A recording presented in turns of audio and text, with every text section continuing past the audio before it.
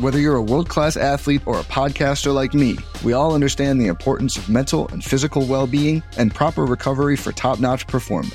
That's why I'm excited that Unified Healing is sponsoring this podcast. Unified Healing is a new and super innovative global network of wellness centers powered by Energy Enhancement System, or EE System. If you haven't heard of the EE System, you'll want to listen up. This technology promotes wellness, deep relaxation, purification, and rejuvenation. In hundreds of locations across the globe, access to a center is easy and affordable. Interested in experiencing the EE System technology for yourself? Go to unifiedhealing.com/bluewire to learn more and find a center near you. That's unifydhealing.com/bluewire. No material or testimonials on the Unified Healing website are intended to be viewed as medical advice or a substitute for professional medical advice, diagnosis, or treatment. Always seek the advice of your physician or other qualified healthcare provider with any questions you may have regarding a medical condition or treatment and before undertaking a new healthcare regimen, including EE System. Another day is here, and you're ready for it. What to wear? Check. Breakfast, lunch, and dinner? Check. Planning for what's next and how to save for it? That's where Bank of America can help. For your financial to-dos, Bank of America has experts ready to help get you closer to your goals. Get started at one of our local financial centers or 24/7 in our mobile banking app. Find a location near you at bankofamerica.com/talktous.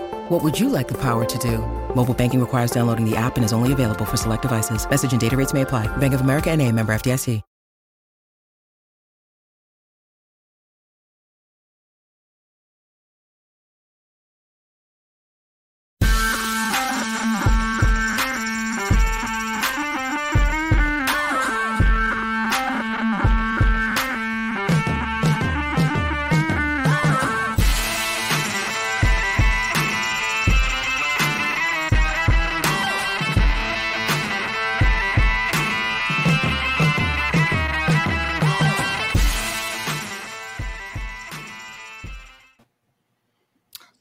All right. Welcome back, everybody, to the Rotor Grinders DFS Drive for Show, DFS for Dough.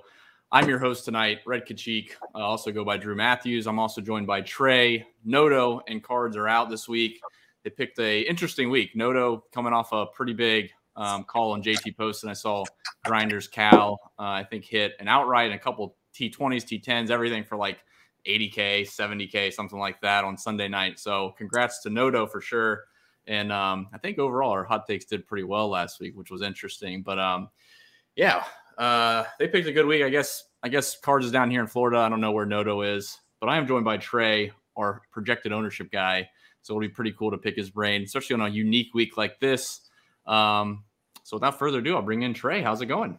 Good. Doing great, Drew. Thanks for having me on. I'm looking forward to this week. It's a little bit different. I mean, the golf world is in such disarray right now, it seems like. So, why not just throw us the Scottish Open right out? I've always paid attention to it. I've never projected for it. And I never really dug in too deep, but I'm very surprised about the strength of the field, and I'm really interested in digging into it. Yeah, there's been a handful of guys over the years that have, usually the top guys, they'll go over to Scotland or England, wherever the British Open is going to be held, and play usually 2 weeks before the British Open, maybe the week before, 1 or 2 weeks before. And then I guess this week, now that the John Deere moved back a week, and now they have the Barbasol here, and this Scottish Open's a joint thing with the DP World Tour, a lot more of these guys have showed up. So it's definitely a strong field.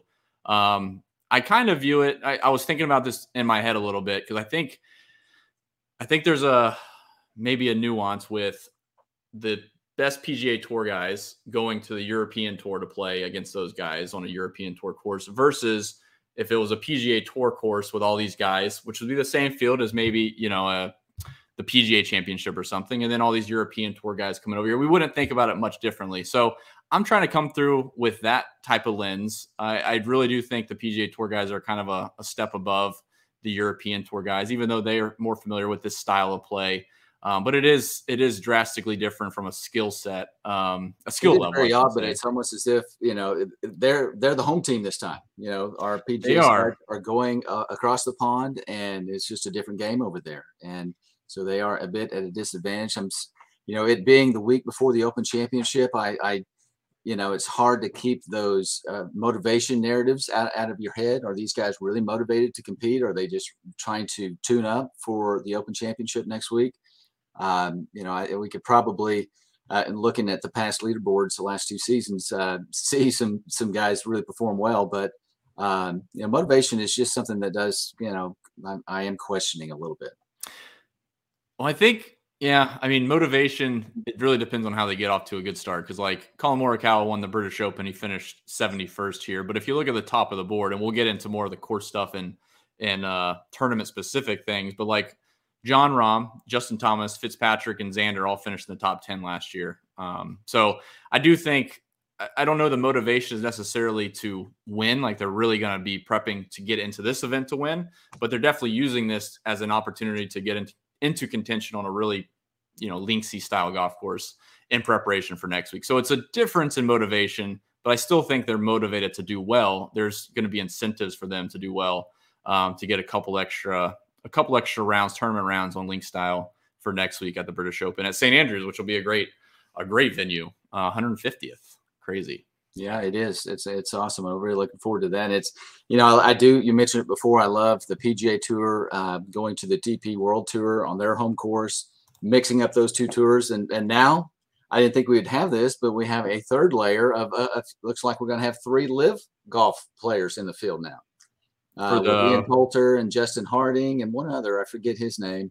But their suspensions had been stayed in a court there in the UK. So it looks like we're going to have a field beyond what we thought was set at 156. Are you talking about this week or next week? This week. Really? Yeah. I just saw it just a few minutes before getting on. It looks like Ian Poulter had led a case that he had won, and their suspensions in this tournament have been stayed. And it looks like we may have 3 more entries into this field. Ian Poulter, Justin Harding, and one other guy. Yeah, I think I saw some tweets about it. I think like Patrick Reed was talking to the DP World Tour, and I know Pat Perez flew back across the pond to play today in that Pro-Am thing. I don't know if he was playing in this. That's interesting that they're going to lift it for this. Yeah, I think they're doing. Did you see the fine that they're doing? I know we don't want to talk too much about LIV, but I thought that was interesting. So apparently, the DP World Tour is going to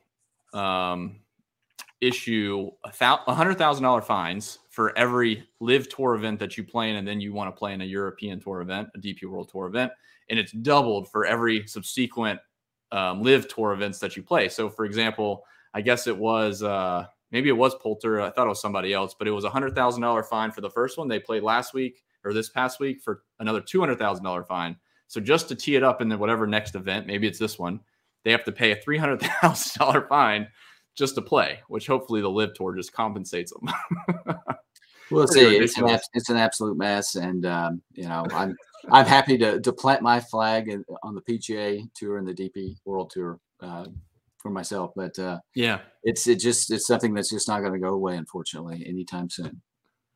All right. Well, let me kick some kudos to last week. I assume you watched a good bit of the event. I think it was somewhat anticlimactic with JT Poston going wire to wire, especially for a guy that's already won. It wasn't like somebody, Chris Gotterup played well, but maybe if it was Chris Gotterup in first place wire to wire, it might have been a little bit more exciting, at least for me personally. But I do want to give a hat tip to Noto on the JT Poston call for sure. I kind of mentioned that at the top of the show. Cards, Justin mentioned Chris Gotterup's going to pop for a top 5. I'm not sure that was exactly a hot take, but he did finish T4. So you got that one right. And I was a little bit too hot. I went no one over 8K cracks the top 10. It was looking good on Thursday. It did not pan out over the weekend.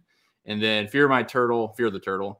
Sahith Theegala missed the cut, which was almost going to happen, and then he fired a pretty good round on Friday. That was close, and then Theegala came back aggressively, and he really put some scores up in the second and third round. 65-65 Friday and Saturday. He really brought quite a bit. I was impressed with Poston for sure. In watching him, he's got his demeanor is so stoic and so unemotional. If he hits a great shot, he's just like, yeah, I meant to do that. If he hit a bad shot, it's like, yeah, that's not going to happen again. He's just so stoic, and it's always nice.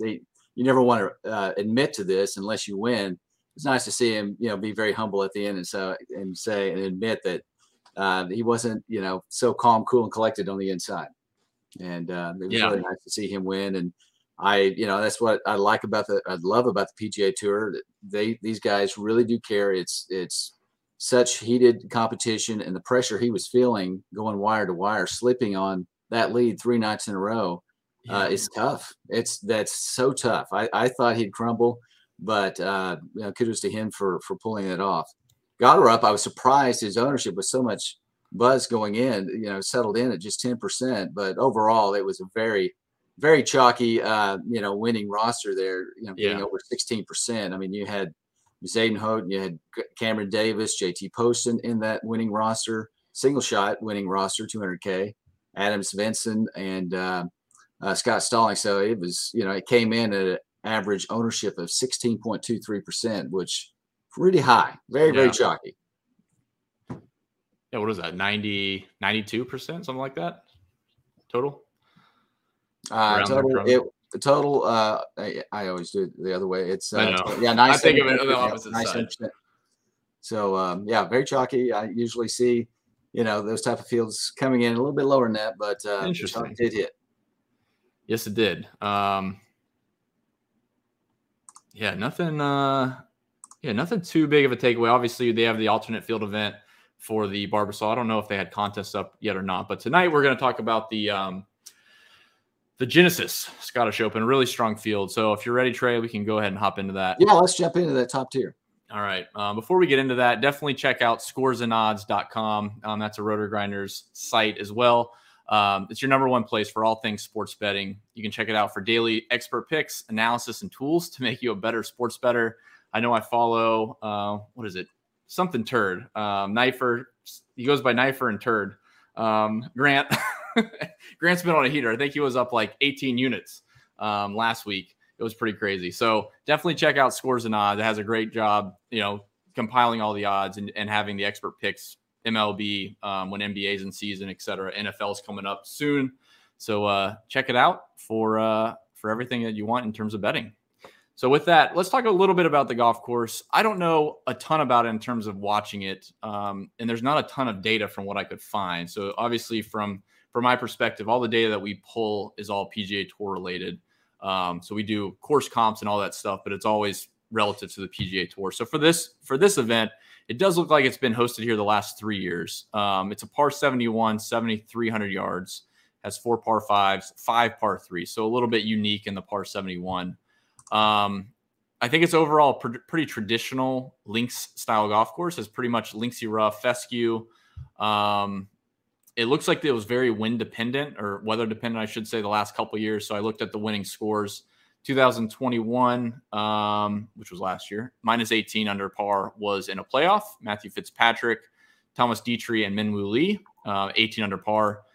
11 under par won in 2020, and then 2019 was 22 under par, so a bit lower. So I assume it was a little bit milder conditions during that event. So for the most part, it doesn't change. I'm a pretty standard guy week to week. I think people try to overfit a lot of data for the upcoming golf course, and certainly scoring is relative. I think scoring is probably the biggest factor, not so much quote unquote driving accuracy. Guys can figure out a way to hit it straighter if they need to, depending on the type of golf course. So for me, when you see it like 18 under par, 11, 22, it's really difficult to figure out a scoring angle, I should say, but I will look at the course history. So I'll bring up Trey if you have any thoughts, and then I'll talk a little bit about the guys at the top of the board that played last year and played well. So that might be something you lean into, and maybe you can kind of comp some guys to just, are better maybe in the Open Championship in this type of style play. Yeah, I really lean on course history quite a bit early in the week and releasing the initial projected ownership. And it's just hard to find. There's so many services out there just aren't able to import the course history. And I struggled to get it early in the day. So I just, pivoted off that in my initial run. Later in the week, I'll start to dig in a little bit more there. But what I did find was that this course was definitely designed with wind in mind. And they just haven't had it here in the last 3 years of this event. And there's only been in my research, just one round in 2020 that had any significant wind, one nasty day. So I think the data may be a little bit skewed towards it being an easy course, but certainly if we get some wind and the greens get firm, this thing could tighten up quite a bit. We may not see those low scores. However, I always want to rely on Kevin Roth here at Roto Grinders, and we're still a little bit far out. Just looking at Windfinder and looking at the wind patterns for Thursday and Friday there, it doesn't look too bad. I think Wednesday looks very nasty, but things calm down a little bit Thursday and Friday. Still, we want to keep an eye on the weather. It does have an impact on ownership if there is a weather edge, a tee time AM PM wave that emerges, and it does have a significant impact on ownership late on Wednesday. Absolutely, yeah. So Kevin Ross is a good one. If you haven't already, you can check out. I'm doing a weekly blog, so daily I'll drop some course notes, some data points, mostly data centric, and then as we go into Showdown, I'll drop some nuggets on guys that are really exceeding in proximities, and we have certain our own site, we call it Spectrum Data, and it's shot by shot level data, and we try to capitalize on guys that are trending up after a previous 2 rounds going forward. So on Wednesday night, definitely check back. I'll try to drop some notes if there's anything in terms of weather, like Trey said, because I do think you don't want to go overboard on stacking waves, but certainly in really volatile conditions in Scotland or England, Ireland, etc., you're going to want to try to capitalize a little bit on the waves, especially if there's going to be any wind. It doesn't mean you have to stack AM, PM specifically. You could even go the opposite wave. And then if the wind shifts or transfers kind of time frames, I guess, that's a good way for you to get leverage on the field. Because like Trey said, everyone's going to, if there's an obvious AM, PM wave advantage come Tuesday, Wednesday, everyone's going to jam it. And then if you get the opposite side, you'll get studs at like 6% owned versus you get Scotty Scheffler 28% owned. So there's a big difference in the waves. So definitely keep an eye on that, and I'll try to drop some notes into our blog on Wednesday night. As far as this says that this locks 6 a.m. on Thursday, but that can't be right. No, it can't be right. We have to be real careful. Yeah. Championship is always one where I'm like, oh my gosh, I thought I had more time to do ownership here, and it's such an early start. And DraftKings still says here, I'm Central Time in near Tulsa, Oklahoma. Says 5 o'clock on Thursday morning. That's not right. That's not right. Yeah. Don't update that up soon. Don't rely on that. Looking at they start around tee times, local time, 7 o'clock. So that would put it here for me in Central Time Zone, it locking around 1 o'clock. So East Coast, You guys around midnight. So please bear that in mind, everyone. This is a very early start. It's good to have this practice run before the Open Championship. It always catches me off guard a little bit every year. So, just keep an eye on that early lock. There's nothing worse than having dead lineups in there. So keep an eye on that early lock. Yeah. I've seen a few DP World Tours start at like 10 p.m. my time. So I didn't want to say Wednesday night and it locks at 10 and there's no time for you to do anything at that point. So yeah. So if it's around midnight, then you should have enough time. I'll drop stuff in by 8 o'clock. All right. Let's talk a little bit about the plays, Trey, if you're ready. Sure. Let's do it. For me, I was trying to get my overall. I haven't built any lineup, so I don't know exactly. Generally speaking, if it's priced like this, at least from what I can tell, balanced builds is probably going to be ideal. There is some significant course history for the top guys, which I'll list here in just a second. But generally speaking, when you go down the board and you see like Max Homa at 8K, Billy Horschel's down there 8,200, who's just been playing well, Corey Connors 8,300.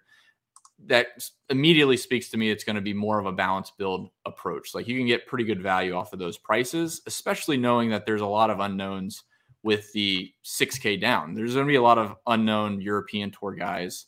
And even if they are known, they're going to be volatile. I mean, I think I played a guy last week getting ready for this week and next week. And I think he shot like 69 or 68 on Thursday. And I believe he shot 79 on Friday. 10 shots worse. So they're very volatile, and I want to try to avoid that as much as I can. So for the most part, let me pull up the course history really quick. Wherever I had that. Here we go. All right. So last year, interesting enough, John Rahm finished 7th. Justin Thomas finished 8th. Matthew Fitzpatrick, I mentioned, finished 2nd. Xander Schauffele finished 10th. And Scotty Scheffler played and finished 12th. So it's, as you can see, like the top of the class did really well. As you go down, there's some European Tour guys that pop, like Lucas Hebert finished 4th. He's actually finished 4th here the last 2 years. So to Trey's point, I do think course history plays a part. It does play a part in my process. I would suggest you look at it like Robert McIntyre is a Scotland native, and he has finished 18th and 14th the last 2 years. There might be an edge in looking at some course history because, like Trey said, it was difficult to find. You're not finding it on most of the PGA Tour sites that you look at generally every week. So those are the main guys. The other one, like Minwoo Lee, won last year. He hasn't been playing great, so I don't really have much interest. But there's a few European Tour guys that are definitely worth plugging in. I don't know, Trey, if you had any thoughts on that specifically. You mentioned you looked at the course history, so I don't know if you had any. Yeah, I did look a bit at the course history, and definitely the cream does rise to the top here. And but they're, again, I'm, like Minwoo Lee. I mean, he was highly motivated here, and there are 3 open spots into the Open Championship available here for people that aren't currently qualified for the Open Championship. So there's going to be some significant motivation for this year's possibly Minwoo Lee that can crack a big win and get into the Open Championship or even into the top 3. I do agree with you, Drew, that this does set up price, considering the pricing and the odds value considerations, that definitely sets up to be more of a balanced build week, mainly because things get really weak towards the end into the below 7K range. There's really not a lot of, obvious plays, and I see a lot of lower and very even distribution of the ownership down there. So there's not a lot of, there's no Chris Gotterups down there. I don't see, a lot of obvious easy chalk plays down there that would help free up salary for the top tier. Yeah, it just, and even to the point of like those top guys finished well last year, but you can't jam in all the top guys. You're going to have to find some value. So there's a few that you can get to. And like I said, I think looking at course history, I even think looking at last week's form from some of the European Tour guys is a good way to go. If they can continue good form into this week, it might be a decent edge if you followed the DP World Tour for the last few weeks. And again, that's not reflected in the PGA Tour stats. So it's more of a nuance in looking at course history and recent form, like overall versus specific stats. So with that being said, we can talk a little bit about these guys. Like I said, everybody up here for the most part at the top range played last year and played really well. Xander's coming off a win. Scotty Scheffler's still grading out really well for me at 11-2. It's just really tough for me to play anybody over 10K this week. So what I'm looking for is going down to a guy like Zalatoris. I think he has some motivation to really get acquainted with European style golf, getting ready for the Open. Cantley's playing well, and I would honestly, Colin Morikawa doesn't grade out great for me, but his approach numbers have been good. And 9,400, I find he's probably a better value than some of the other guys in that 9K range. Like Sam Burns has been playing good. I struggle to get Sam Burns right, and it's sad to say because I think if I played him every week this year, I probably would have got him right more than 50% of the time. But yeah, Colin Morikawa, the ball strikers in that range for me. Zalatoris, Morikawa, and Cantley showed a little bit of form recently. That's something I want to kind of lean into for going into next week. I see in the upper tier here, there's just some question marks that remain. Scotty, just he's number 1 and he still grades out well across the board.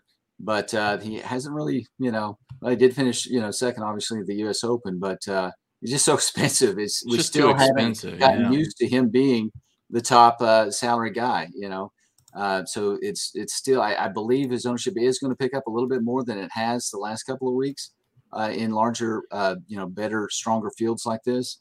But certainly he's not going to be overriding chalk.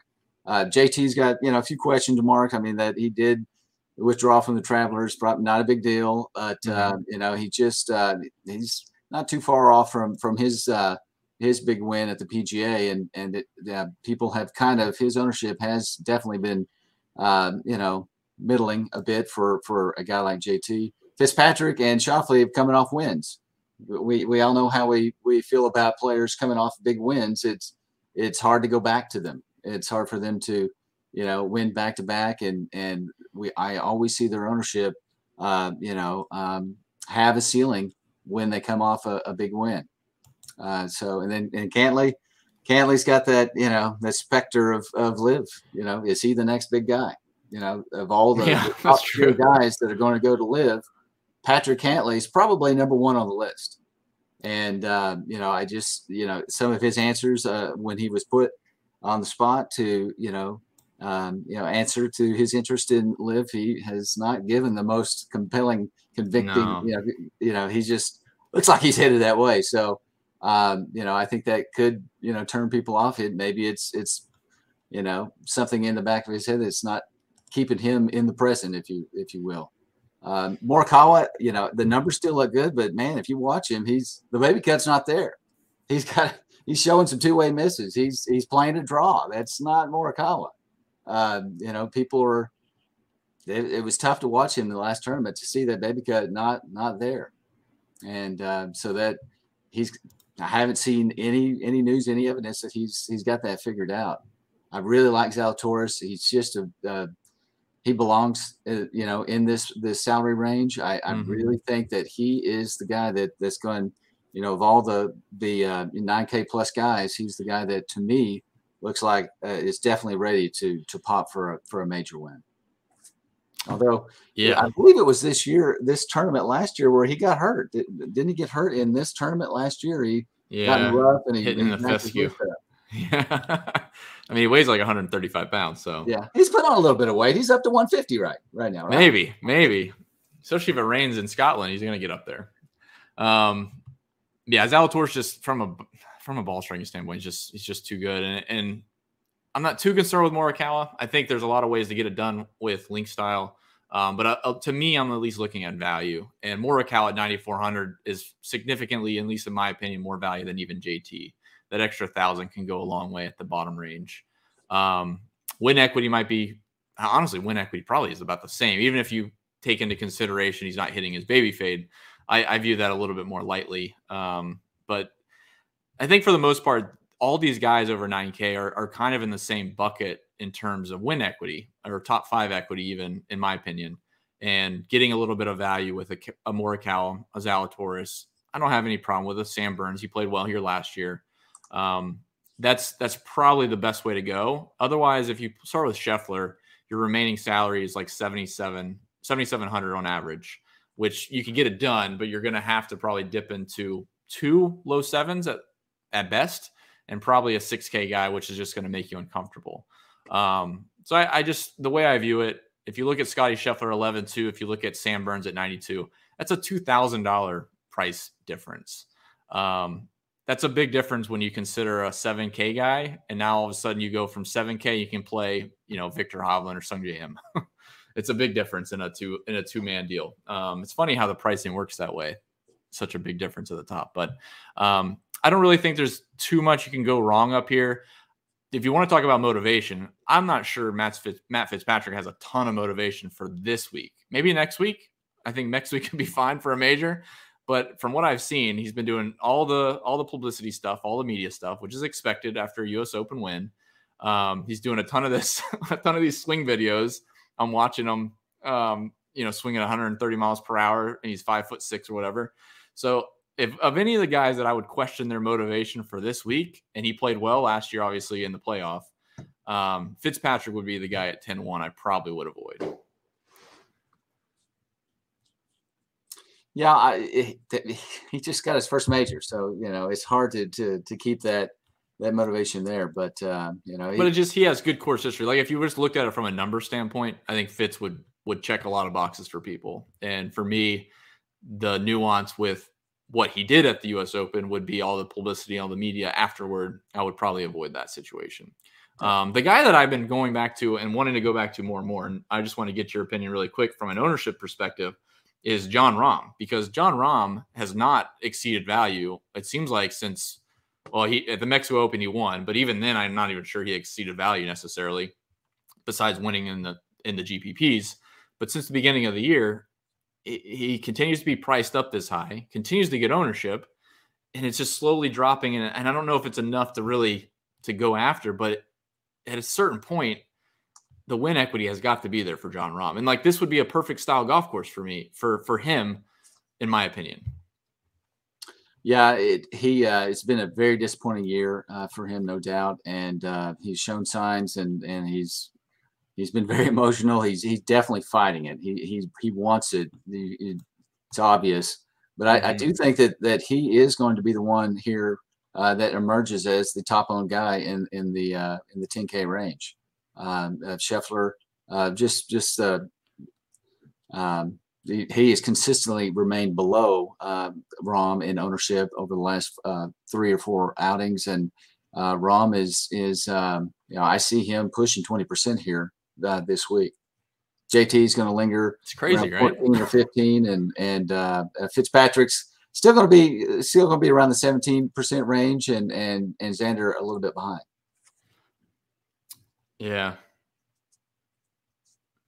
It's just crazy that his ownership is not caught up, and his price hasn't caught up either. I really do think the DK pricing reflects ownership a little bit. Like if you're getting bought up at 20%, they're not going to move your price down, even if you underperform, which is there's no doubt that the DK algorithm keys off of ownership. There's no doubt, and you see that really apparent in really young hot players that go up really quickly. Right. And obviously, we're seeing that with Chris Gotterup now. For sure. I just realized I could click comments on this chat. Happy 4th. Yes, I forgot. Happy 4th of July to everybody in America, at least. And then Bill Thomas, the blog is awesome. I like it, especially for Showdown. I appreciate that. Thank you very much.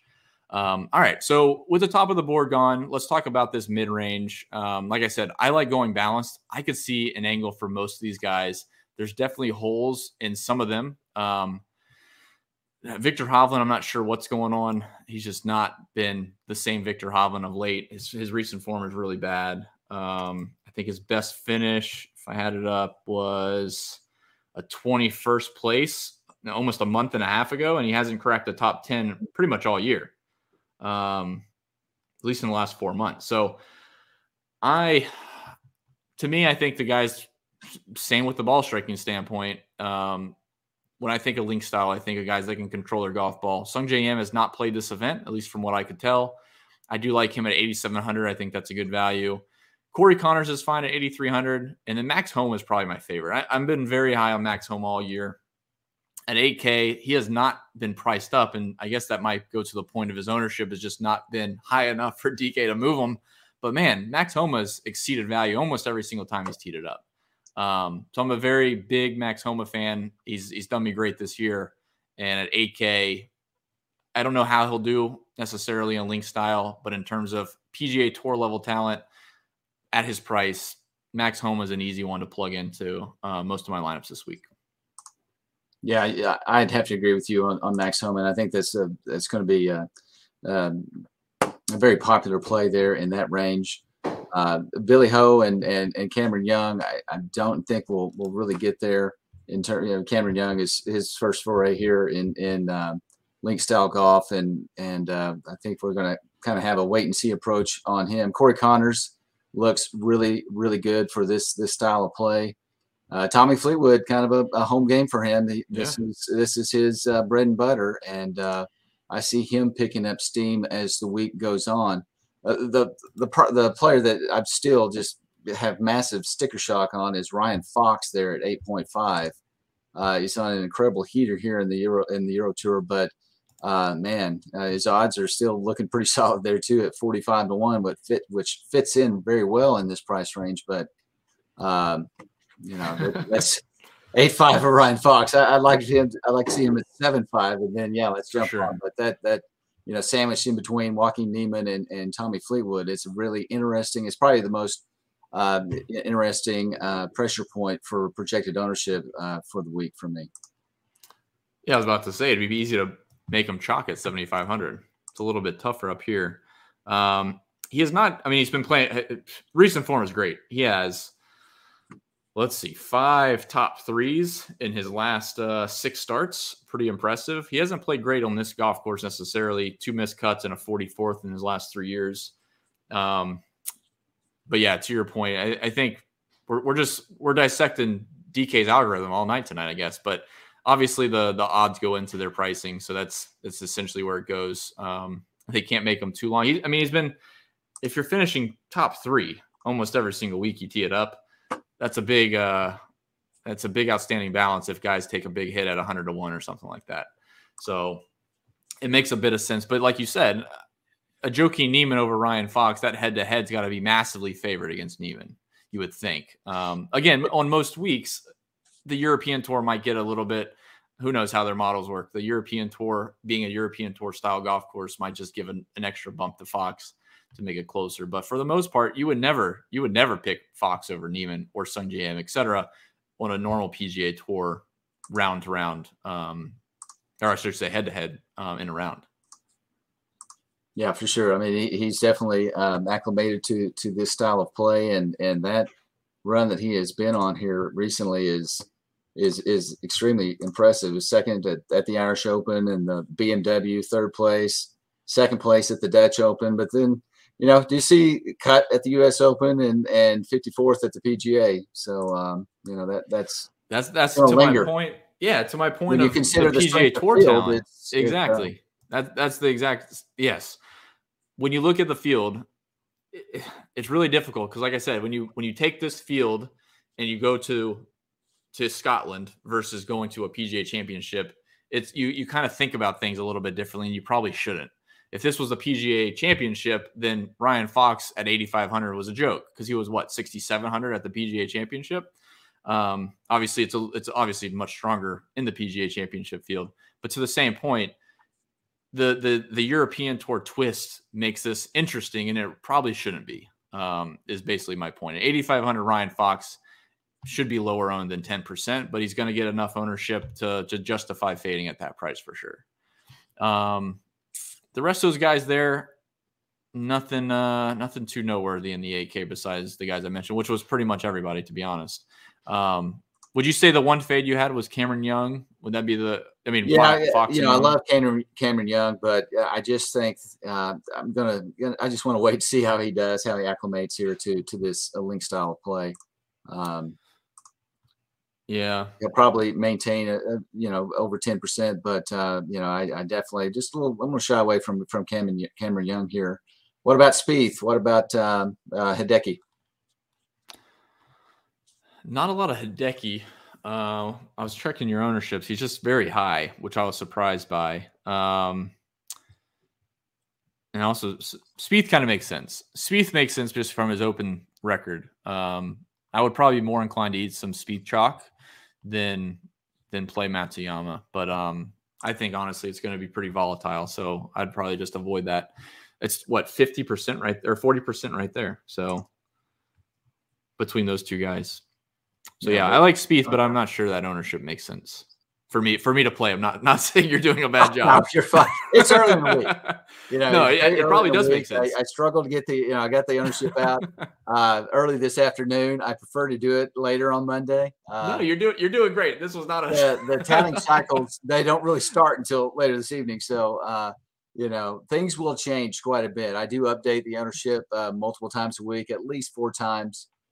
Barring any, withdrawal activity or, weather related news. So, you constantly want to keep an eye on that ownership. It will move, and you can track the current ownership, of course, throughout Roto Grinders using Lineup HQ, or you can go to my direct article to see the actual changes on a daily or bi-daily basis. Yeah, I think a lot of it. Again, I think you're doing great with the ownership. It was just more of a fact that at 22, we'll just say 20 to 25%, is a bit of a stretch for a guy. He's been playing okay, just not playing as well as I would want to pay 25% or eat into 25%. But the flip side of that is, as far as his open style record, I mean, he's been fantastic. He won in 2017, a T9 in 2018, a second place last year. And then he sandwiched a T20 in 2019. So of any of the guys, any of the guys going over here, I would say Spieth is probably most comfortable from the American side, is most comfortable playing this style of golf.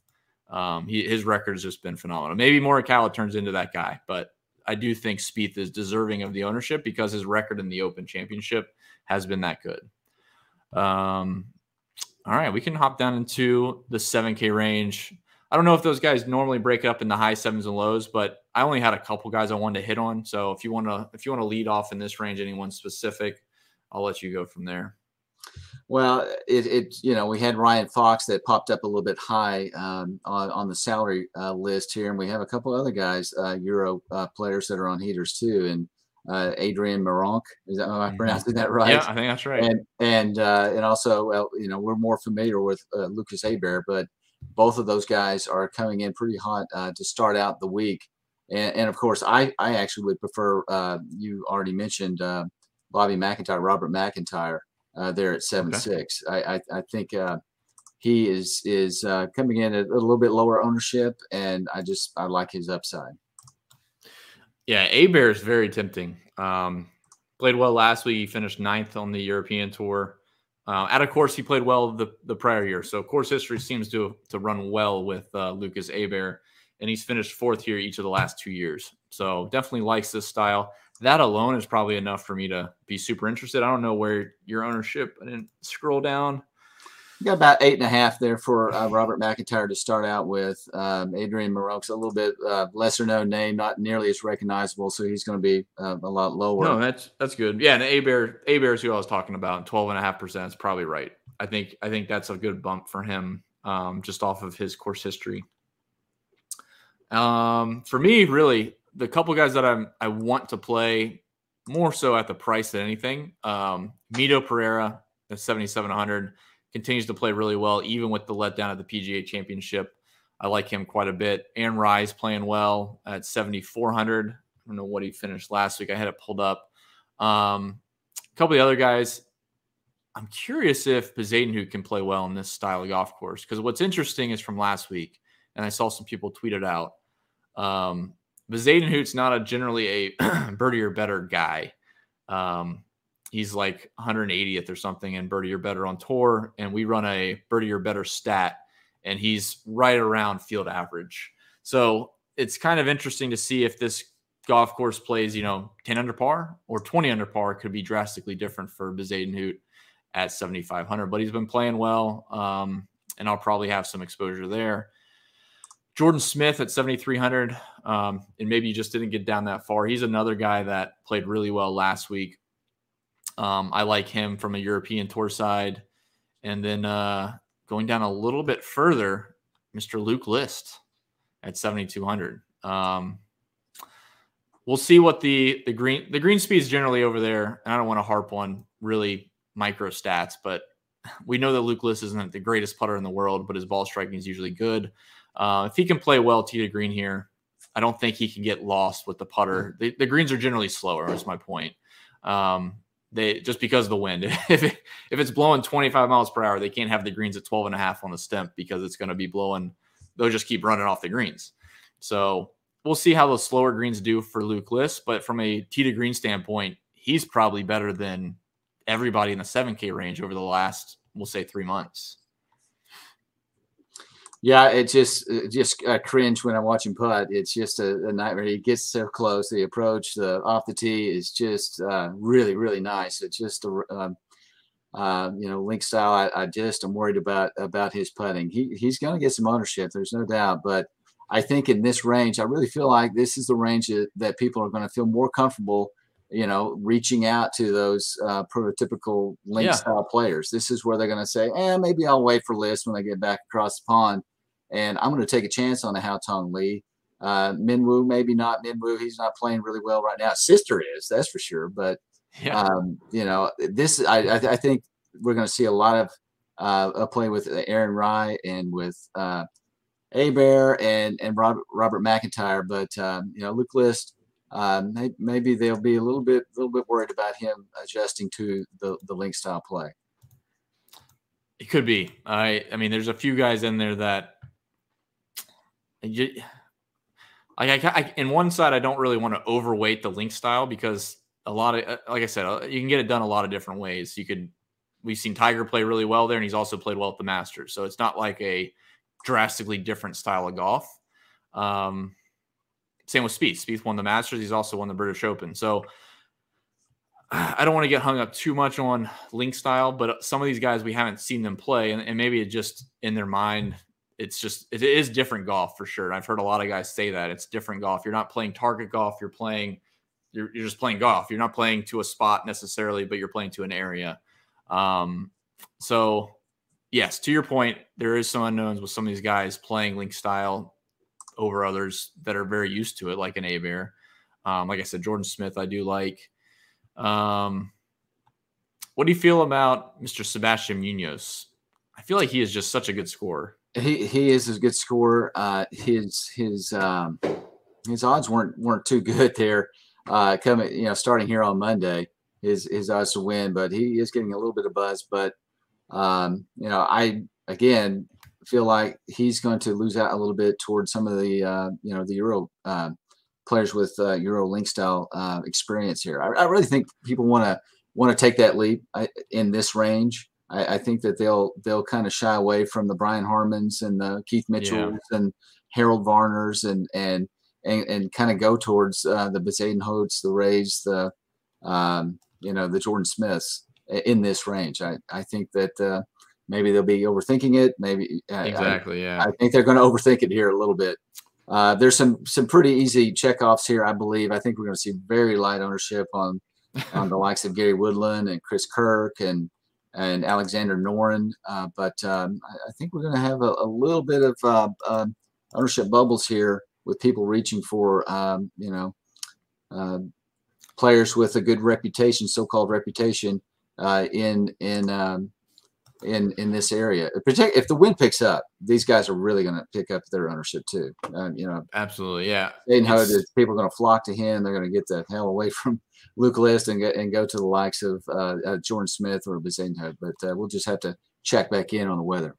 Yeah, another example. I mean, people are probably going to look at the course history that they can find for this venue and look and rely on it too much. Like just me personally, when I'm looking through this and say, we'll talk Luke List. We haven't, we don't know necessarily how Luke List is going to do well here. He's never played this event, but he's been playing well recently. When you go down a little bit further into like a Thomas Dietrich, who has played here each of the last 3 years, has like a top 20, I think 2 years ago.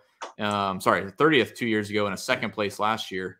Yeah, that might be enough. Last year, I believe, wasn't he? I think he was, yes. Yep. So the course history, for most people is enough right there to say, oh, well, Dietrich's a better play because he's at least seen the golf course before. So that might, like you said, the ownership bubbles will probably start to lean towards guys that have at least played here before. And that's probably an opportunity, just to kind of go against your gut instinct of saying, well, I want to play the comfort guy, the guy that's played here before, plays a lot on the European Tour. Give me some PGA Tour guys in this range. You should get them at a discount, like you said, and that might be a great way to get some leverage on the field where mostly is going to be chalk bubbles. I think that's, let me see, 7K. Yeah, like there's a few guys you didn't like. In GPPs, it's really interesting. I'm a big guy on recent form, not just statistically, but there's some guys that really start to play well and they'll carry it forward to the next week. We saw that with JT Poston last week with his win. He played great at the Travelers, played great on Thursday, and kind of just meddled through the rest of the weekend, and then crushed it last week. There's a few guys down here in 7K that I'd be interested to play. Richie Ramsey's the same way. Thomas Dietrich, like I said, and Haotong Li won 2 weeks ago, and you mentioned him. So that's also a way that I could look at it at a different angle, is the European Tour recent form, to see if any of these guys that have just started playing well. Because again, we're not looking at necessarily the same comparable data, but the good finishes are good finishes in my opinion. So with that, I don't know if you have any final thoughts in the 7K range, but we can talk about any potential values. But a lot of these values, as when I do lineup construction, I get a little bit more loose as I go down the board, and that recent form, whether it's ball striking or it's putting or it's around the green, I don't really care. The extra confidence of going into last week and finishing T5 on the DP World Tour is enough for me to want to at least go back to in GPPs this week. That's kind of how I view it. And there's some places you don't have to reach too far here. I mean, the ownership is going to be hard pressed to get over 5% down here below 7K. But there are some very viable plays here. There's some that really kind of stick out to me. But the Adri Arnaud is one that sticks out for me. Lipsky, boy, Lipsky's it's just shocked me at the Canadian Open, finishing at 18% ownership, and of course he missed the cut. And the very following week that he played at Travelers, he went all the way down to 2% ownership. Not a lot of loyalty there in the Lipsky play. That was one of the more surprising. Well, you want to talk about that? You talk about swings. Talk about the Goddard swings from the Canadian Open. Everyone wanted to play him at 64 or 6,300, whatever it was, and then the next week he tees it up and he's like 4%. Yeah, people gave up so quick. And then if you would have played him the next couple of weeks, you would have been making a lot of money, or at least a chance to. So. Yeah, people are quick to give up on fringe plays down here. Yeah. But it does drop off pretty quick. I mean, we looking down here in the mid 6Ks, there's just not a lot that really is going to stand out. Smalley played pretty good last week in the top 15, and we're really getting into some European players. And there's some young up and comers here, and the likes of Thriston Lawrence, but I mean that's just going to be very tough for a lot of people to reach out there. His odds don't look so bad in this range, but I don't see a lot of the traditional PGA DFS crowd kind of moving in that direction. No, the one guy that stood out to me from a price standpoint is Callum Tarren. Maybe people do or do not know, but he is originally from England, and he's like a mid-30s guy, mid-30-year-old. So he has experience playing on links style golf course, and he's been playing relatively well the last couple of weeks, and that's probably worth a shot at 6,300. When I looked under 65, there weren't many guys that even worth looking into further. But Callum Tarren at his price, at least off of his his run at the U.S. Open, he had a decent 36 holes. And then played well last week on the weekend. So, like I said, the recent form, however they're getting it done, is enough for me to go back to at these prices. And Callum Tarren at 6,300, if you can fit him in, I mean, that leaves so much salary available, assuming he makes the cut. And what we've seen, and I don't know what the cut rate was here last year at this event, but generally speaking on the DP World Tour, like 6 of 6 is awful. I mean, it's just the guys are so volatile. It's like 4%, 6%. Like as a mean, it's pretty crazy. So don't be afraid to get a little bit weird on one or two cheap guy, really cheap guys to try to jam in the top range, because like we said at the top of the show, the cream will rise to the top. And if you have a little bit more win equity over 8K, that's probably the way to go. I really like the balance builds, but when I look at GPPs, like the $50 or the $20, I think it was a $20, just trying to make a really weird lineup with like 3 guys over 9K and just trying to punt off, like I said, Callum Tarren, a Ju Young Kim at 6,400. There's just a few guys that are worth a little bit of upside in terms of making the cut and finishing top 20, in my opinion. There's not a lot. There's not really a lot. Not many. There are a few. You did. I think you did hit on the right ones to take those chances on. But it's just recent form. It's like the guys. I mean, there are PGA Tour names down here. Lucas Glover, 6,500. Doug Gimmett, 6,500. Yeah, I mean, you could throw him into your pool. It's not the worst thing. It's probably better plays than Mikko Korhonen, although he did finish pretty well last week, I believe.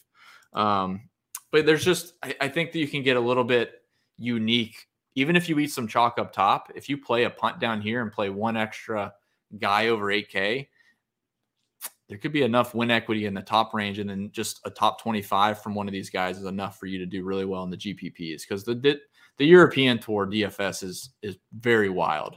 I mean, 6 of 6 on Thursday could be like 40%, and then Friday it's 5%. It's wild. Do you play a lot of the Euro DFS? I used to work with Skyhook, who's a big European Tour guy on Twitter, and he got me into playing it, and I would follow it especially leading up to the Open. So I played a lot last week, the last 2 weeks, and I I do follow Cut Sweats, and I'll get their Cut Sweat notification for the European Tour, and it's pretty comical. I mean, I think 3 or 4 weeks ago, I think it was like the week or two before the U.S. Open. I want to say it was like 1% 6 of 6. Like it's just crazy because all the chalk isn't as stable as the chalk on the PGA Tour. Not to say it's incredibly stable most weeks, anyways, but it's just very difficult for these guys to maintain great form for weeks on weeks on weeks, which is what most people are looking at, the recent form, like I said. So, yeah, it does get very, very nutty with the 6 of 6 percentage. And with the pricing, if guys have to get weird with these 7K guys, it's going to be tough to get a ton of good cut equity, especially with some unknowns with the link style. Like I said, if I go and play Luke List and he misses the cut, but I paired him with someone else that was up top that he missed the cut, like Patrick Cantley or somebody, all of a sudden I have a 4 or 6 and the lineup looked decent on paper on Thursday. So it just is it can be a very weird week.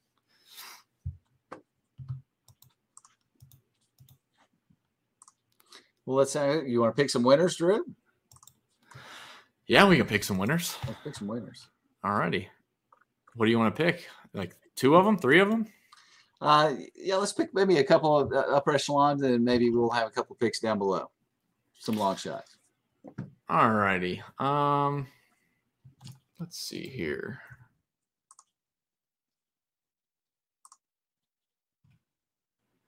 I'll tell you the first guy that I'll pick. I will go right back to Xander as an outright. He got a decent Open record, second here in 2018 or second in the 2018 Open. So I'll go with Xander. And then I'll tell you what, I'll go hot take. I'll take Fleetwood. Oh, that was who I was going to take. Perfect. Very nice on the same page. Yeah, definitely on the same page there. It's so hard to play him, but you just feel like he's due. Of all the courses, I feel like he's going to feel comfortable here, and yes. the moment you don't expect him to win is when he's going to do it. So yeah. I really think that he's due. He's just due. Yeah. And outside of him, I think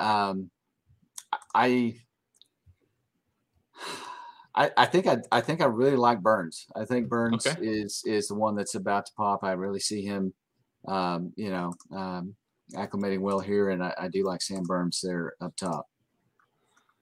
Yeah, I can't argue with that. It's funny when you talk about outrights, and as I go down the board, I'm looking for European guys because when every American I pick, I'm like, yeah, they could do well, but I don't know about winning. Especially really cheap guys. Let's say mid-range. I mean, Max Homa won the Genesis Invitational. Why not win the Genesis Scottish Open? That'll probably be my hot take this week. Max Homa owns 2 Genesis championships. There you go. He's just been playing so good. I love, especially the fact that he played well at the Wells Fargo. I'm not necessarily saying the conditions will be similar this week in terms of the rainy, wet, nasty. But if he can grind out those type of weeks, he'll do fine in any bad weather at a link style course. So yeah, I like Homa a good bit. Well, let's get. I just feel like I want to reach a little bit there for a links type player and one that might be trending up a little bit, and it's going to be. I do like Dietrich. I do like Hao Tong Lee, but I think I'm going to lean towards. I think I'll go with Aaron Rai here. Too close. I thought you were going to say McIntyre. Okay. I like it. Yeah, I mean, the easy way out, I'll just say Dietrich. 7,100. I don't know what his outright number is. I don't have that pulled up, but back-to-back top 4s, played well last week. Of all the outrights, it makes the most sense to me for him. I shouldn't say of all the outrights. Of most of the outrights, it makes the most sense for a long shot like him to win over like a Siwoo Kim, which doesn't make sense. I just can't see that on the headlines next week. Siwoo Kim wins the Scottish Open, but Thomas Dietrich winning the Scottish Open makes sense. Yeah, it's probably probably is deep. I mean, you could probably take some type of long shot on Arnaus or somebody, but I don't know if any of the deep guys have a chance, or at least that I want to give them a chance.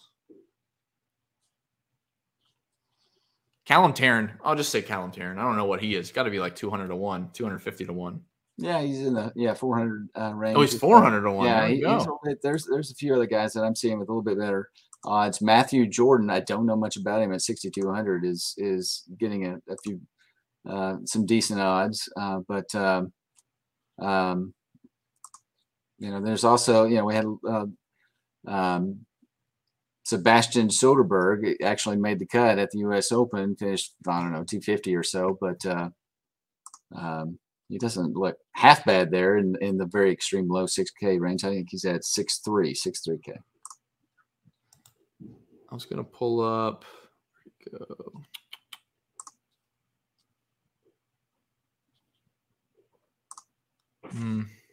Don't have it up. I was going to see what Stewart Cink played well here. He's 6,400. Really interesting from a DFS perspective. Probably not an outright price, but I think that's pretty much it for me there, Trey. I'm not sure anybody else really calls out my name to take a stab on them.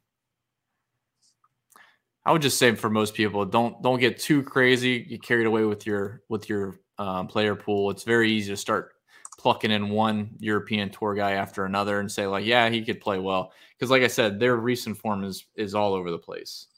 Like you mentioned, Ryan Fox's good recent form, and he's got a miscut in there, the PGA, and I think he had another like 60-something place finish prior to his string of top twos. So it can be very, very unpredictable.